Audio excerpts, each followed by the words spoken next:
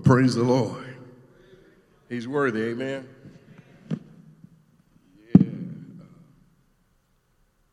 Yeah. I've heard it often said that since it is Black History Month, that we as a people have been very forgiving of our oppressors. I think one of the areas that we fall short is forgiving each other. Well, maybe that's just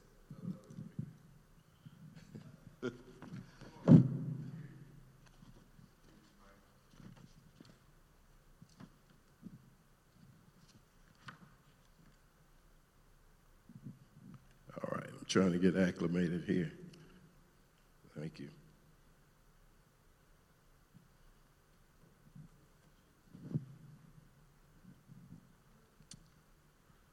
Okay. Well, the Lord started dealing with me a little while back, and I don't think it's an accident that we started to deal with the subject of deliverance. For several Sundays, there was a scripture that dealt with how the man came to Jesus, and he's saying, "Sir, can you help my child? I took him to your disciples. They couldn't do anything for him."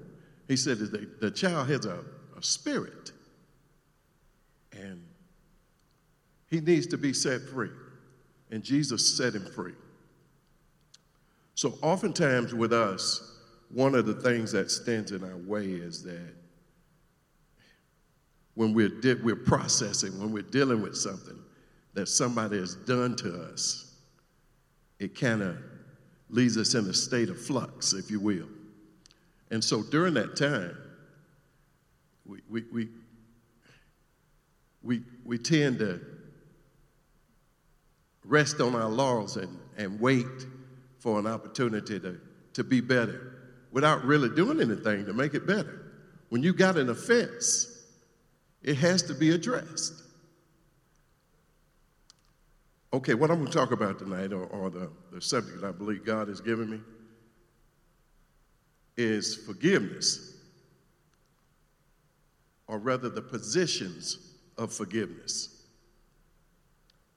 Because you indeed have to be in a right kind of position to be at a place where you can forgive others who trespassed against you and to even receive forgiveness. And so what I was saying was that sometimes seemingly it seems with the church that we rest on our own laurels and we fail to forgive. And I know it's not a popular subject, and I know it's not a subject that maybe it doesn't apply to any of you, but I've seen times in my life where I've gotten to a place where I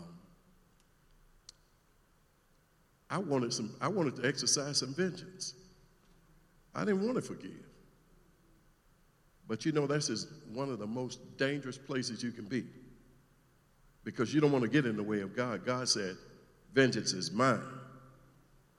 I do the repaying. You don't do the repaying," because we got limited capabilities. I can find fault in a lot of things and a lot of people, but it's mostly me. It's mostly me that I can find fault in. When I'm looking at somebody else and picking them apart, the Spirit who dwells on the inside looks at me and examines me. And then I've got to be true to what place I'm in with Him.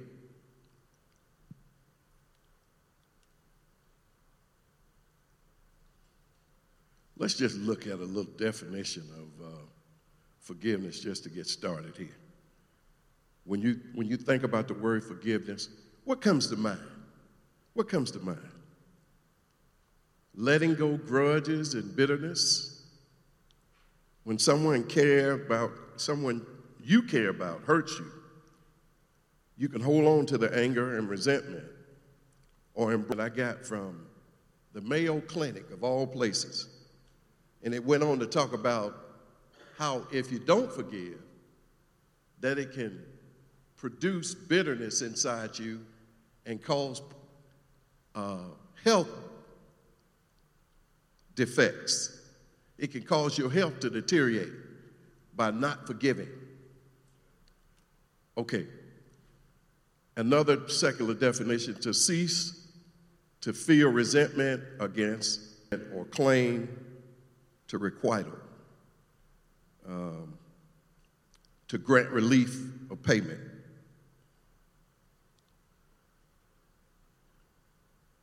When you look at this word forgiveness, I think of it in two ways. When you talk about the forgive part, that's your part. That's when you say forgive, it's for you. Forgiveness is not for the person you're forgiving, but it's for the one.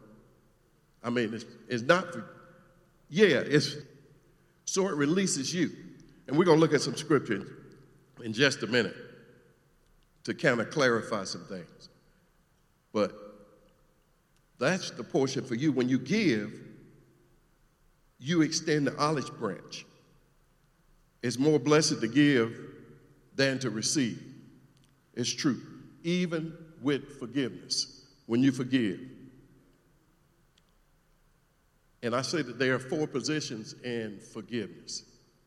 1 being acknowledgement, 2 being confession, 3 being forbearance, and 4thly, deliverance.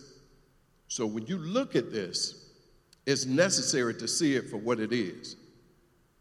When we look at the Lord's Prayer, it says, I notice I don't have anybody putting up the scripture, so I better read it.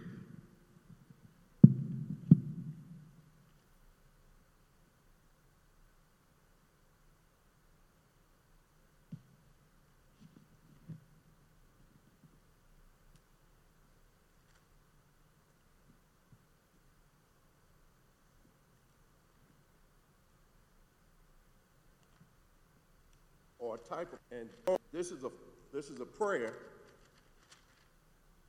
or a type of prayer, a form of prayer, as a guide for you to utilize and to go by.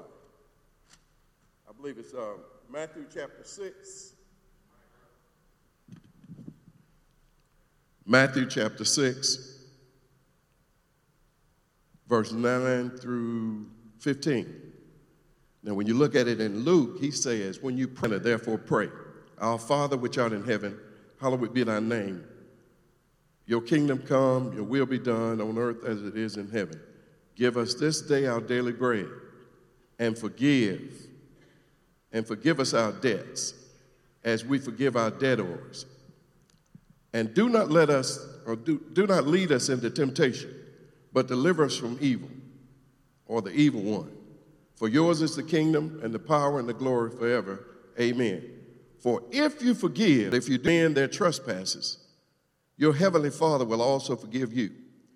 But if you do not forgive men in their trespasses, neither will your Father forgive your trespasses.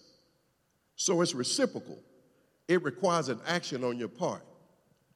It's not something that comes through osmosis. It has to be intentional. When you forgive, it has to be a practice. It has to be something that you intended to do, not by accident or happenstance. So when you acknowledge the fact that someone has offended you or there's an issue, what you've done is put yourself in a place of being honest and being true. Okay, now I'm in a situation where I got these hurts and somebody's done something to me. What's my response? You can't ignore it. If you ignore it, just like the Mayo Clinic said, it has the possibility of growing into something, becoming health issues. But I say a root of bitterness will grow if you ignore and fail to forgive. The second portion of this talks about confession. When you confess, you're also being honest. It talks about it in John chapter 4. It says, the time is coming, and now is, where the true worshipers will worship in spirit and in truth.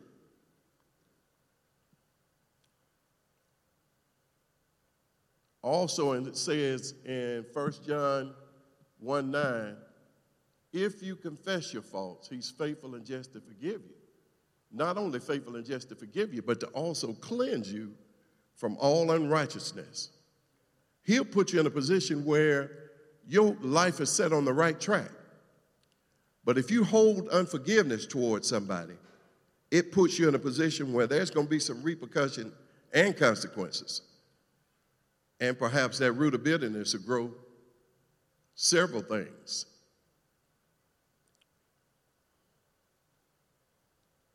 Let's look at John chapter 20, verse 23.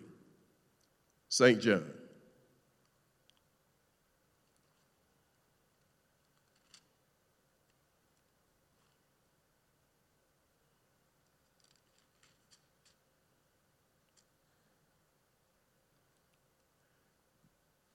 Well, let's start with verse 21. So Jesus said to them again, peace to you. As the Father sent me, I also send you. And when he had said this, he breathed on them and said to them, receive the Holy Spirit. If you forgive the sins of any, they are forgiven them. If you retain the sins of any, they are retained. I think the Message Bible says, for the last word, instead of saying they're retained, they say, what are you going to do with them? What are you going to do with the unforgiveness?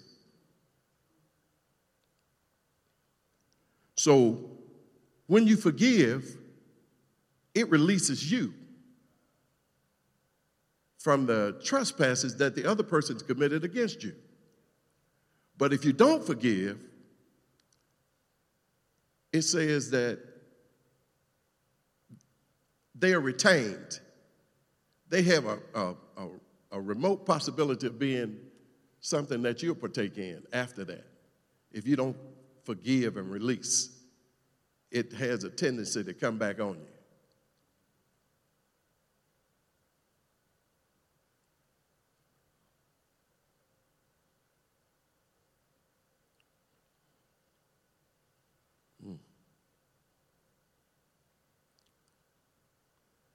This third thing that I was talking about was forbearance. When you think of forbearance, you think of a banking term, perhaps. Maybe that somebody's house is going or is getting ready to go into foreclosure, and the bank's decided to put it in forbearance to give you a chance to work your way out. I believe the grace of God, that's what he does for us. Instead of judging us and condemning us when we're in a fault, he gives us every opportunity to come out of the fault. And so that we can walk straight and upright, circumspect.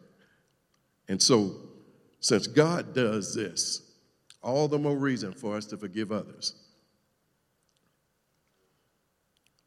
And with this grace, he allows you a time to get it right so that you don't continue to withhold or to hold something.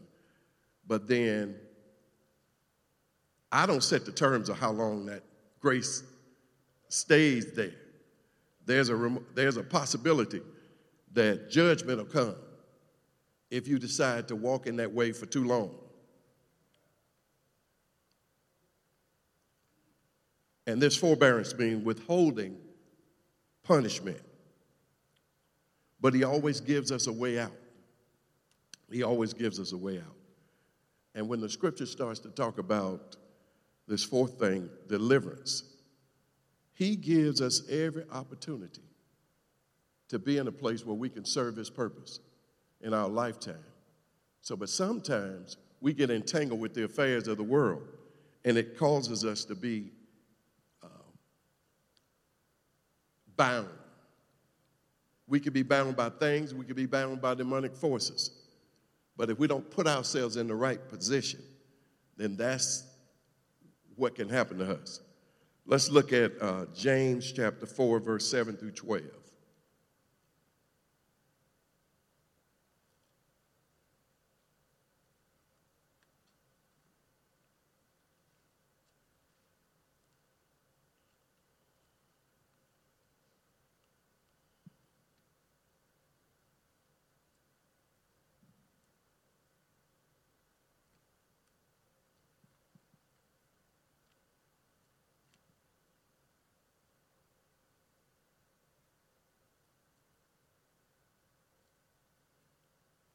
Anybody know what page James is on?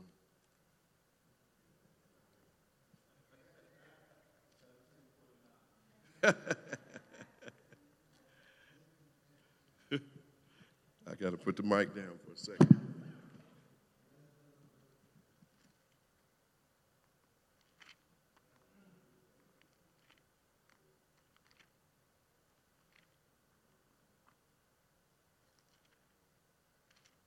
If somebody else has it, they can read it, and I won't have to keep searching. Therefore, submit to God.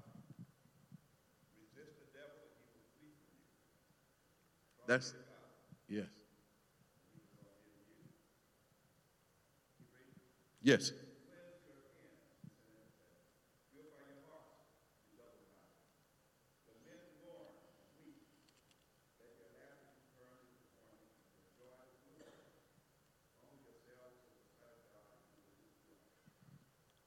Amen. So when he says submit to God, what do you know to do with regards to whatever you're dealing with?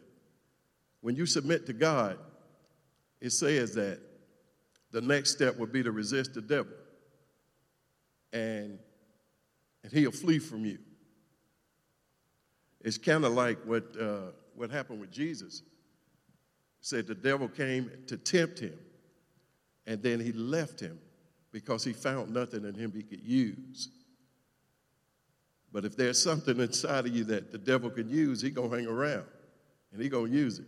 You can't let him drive. You can't let him ride because he might want to drive. Deliverance simply means to be set free. And I'm talking about this thing of forgiveness because it plays such a vital part in our lives. We're forgiven. We're put in position to serve the true and the living God because he's forgiven us. How much more should we forgive others? It may seem easier to trust him than to trust somebody that you have to see that's brought an offense in your life. So we need him, and we need what he's already put in place for us to get us through those things. When we trust in God, the word of God, as we receive it, washes over us, and it cleanses us from all unrighteousness, and it causes us to be put in the right place with God. So even when there's a spirit involved, the word can disrupt and break up the plans of Satan so much that oftentimes when the person gets right with God, a lot of spirits leave at that time. They don't hang around. Deliverance comes. The same way when you forgive and you walk in forgiveness, it's a place that you walk in. It's not a place that you visit. It's a place that you live, kind of like repentance. We live in a place of repenting because there's things we know we've done and things that we don't know we've done. It has to be revealed by God. You say, well, I didn't think that was something that was an offense to God. But when you find out, it's necessary for you to get it right. So we have to repent. And when you repent, you turn away. That's 180 degrees and go in the opposite direction of the thing, the offense or the sin. But when you think of it and say, well, I made a 360 degree, you turn right back into the same thing that you were involved in. So we must turn away and walk away. Even though you're in a situation, God doesn't leave us. He promised never to leave us, but he promised to stay with us and not forsake us. And so even when we're in a situation where we turned and walked away from God, God pursues us. He says, I got a covenant with the backslider. And I'm set on pursuing them until they change their mind about me. I'm set on it. What God intends for us and what we desire could be two different things, two diametrically opposed things. But God loves us so much, he balances our lives and puts us in a position where, although we may not know, he puts us in a position to receive from him and to learn. And when we learn and receive of him, God causes things to be set in order. And when they're set in order, your life will never be the same, but you'll move in the direction that God desires for you to move in. There are 4 positions in forgiveness. Acknowledgement is necessary to say that something has happened. It's necessary to recall some things that had happened. You know, the one thing I did not see in all the things that I looked at regarding forgiveness was forgetting. It's just not our makeup. We don't forget. But God says, in spite of what you remember about what happens to you or happened with you, he still wants us to walk in this place of forgiveness and to forgive and to practice this thing of forgiving. Because sometimes people are offended and they walk away and they carry that offense. And that poison can infect a whole church because somebody has a root of bitterness. They've been left to themselves. He even goes as far as to say, when somebody has an offense against you and you know about it, what did he say do? Go to them. It's necessary to interact with each other. And sometimes it won't be the very best interaction because sometimes you have to work through some things. But it's necessary to get things right. When I started to look at this subject, I couldn't do it without examining my own self and reviewing some things about me. It's been a tough time these last few weeks because it seemed like, is there anything that's right? Is there anything that's right? Maybe that's a good place to be in, actually, because now I know what I need to do. And repentance works for me just like it works for you.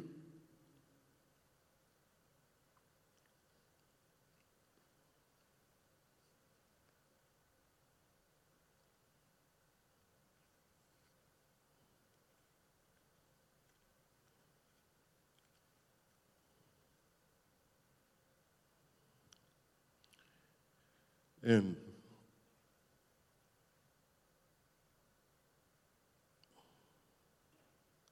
I could have used a little bit more time to develop what I'm talking about or the subject that's on my heart, but I really sense that this is what God desired for me to share with you. The positions of forgiveness: acknowledgement, confession, forbearance, and deliverance. And he wants all of those things to be a part of our lives. We must acknowledge, we must confess, and we must accept the grace of God, and deliverance will come.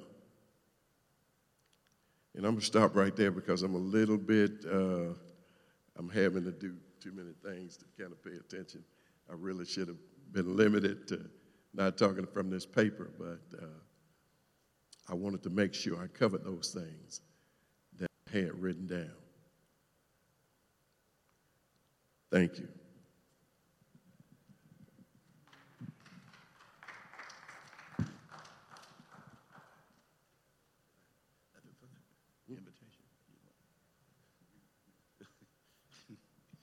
Amen. Amen. That's something God wants us to be aware of, the significance or the importance of having a clean heart, a pure heart, and a heart that's open to Him. In order for that to happen, we have to be at a place where we are not holding anything inside. And it can cause psychological and even physical challenges, is when you hold something inside and you don't have that release. But first of all, you release it to God, and then to go to your brother, sister, to make sure that whatever that issue may be, that you go and get that corrected or straightened out so that you're not holding anything. And the responsibility, you would say the onus would be on their part to come to us, but it's on us oftentimes to come to them and to make sure that at least we've done our part in making sure that the line of communication is in fact open. So thank you for the word. Thank you for the reminder. And we just want to practice that in our daily lives and our daily living. So I believe that even this is something you don't have to do publicly, but privately. As I mentioned on one of the messages, I think last week, about self-examination, introspection, making sure that we're looking inside of ourselves and to make sure that if there's anything that we may be withholding, in fact, be honest with you, is not when we do introspection, God will always show us something. He will always show us something. It's not a matter to say, well, if there is anything, you say, since there is some things that God wants us to overcome, and he wants us to get beyond that, we just have to do some introspection and to be honest with ourselves and with one another so that we can make sure that whatever we need to correct or need to say or do, that we're about doing that. So, Father, we just pray that even now that you will begin to pinpoint those things within us so that we're not at a place where things would have to be exposed that may be happening within us, where you have to pull the cover off of us. But, Lord, may we be so transparent that we will be willing and ready to confess our own faults and receive your grace, because you'll extend the grace towards us because you're a forgiving God. But then even as you are towards us, may we be towards others. So we thank you for this. We give you the honor, praise, and glory in Jesus' name. Amen. Thank you for the word, and amen. And like I said, this is Lent season. This is Ash Wednesday, beginning of Lent, the very beginning of Lent. And during Lent season, it's a time of sacrifice too. People make sacrifices. We come to the place and say, what, I know the fasting, but it also can be a thing that you want to make a statement to God that there are some things that you would place him above, that may be something that you have, it's a habit, or it could be something that, even a necessity, something that's necessary. But in that, making that particular sacrifice, I've been thinking about it too. I've been thinking about it. I said, Lord, there are some things, when we do a thing the same way, the same thing the same way over a period of time, it's hard to let it go. But then the power to do it, you have to ask yourself the question, do we love God more? Whenever we do it, you don't do it just legalistically, not just legalistic about it, but do I love you more than this? Do I love you more than whatever this particular thing is? And when you make that kind of sacrifice, what you're saying, during this time, instead of doing what I would normally do, I'm going to spend that time in prayer. I'm going to spend that time in seeking you and asking you for a deeper relationship. I want to go to a deeper level with you during this particular time. So there have been times we've been calling a across-the-board fast. But this, I want us to just ask God, how do you want to handle this particular season leading up to Easter? So that when we enter into Easter, you would have said to yourself that you're placing God before all others. And then ask him to give you the strength to resist whatever that particular thing is. So, and I would say, husbands and wives, don't fast intimacy. But I was asking that question one time. I said, what about husbands and wives? They said, but if anything, draw close together because you want to talk about things during this time. Speak of things that you need to speak of. Let this be a time where you are transparent with one another, even in your conversations. That's what true intimacy is about, is when you can be transparent, when you can talk. There's some things that you had not talked about that you need to talk about. You talk about forgiveness, that's how it works too. You see, true intimacy, when you say intimacy, first thing you think sex. No, true intimacy has to be with transparency.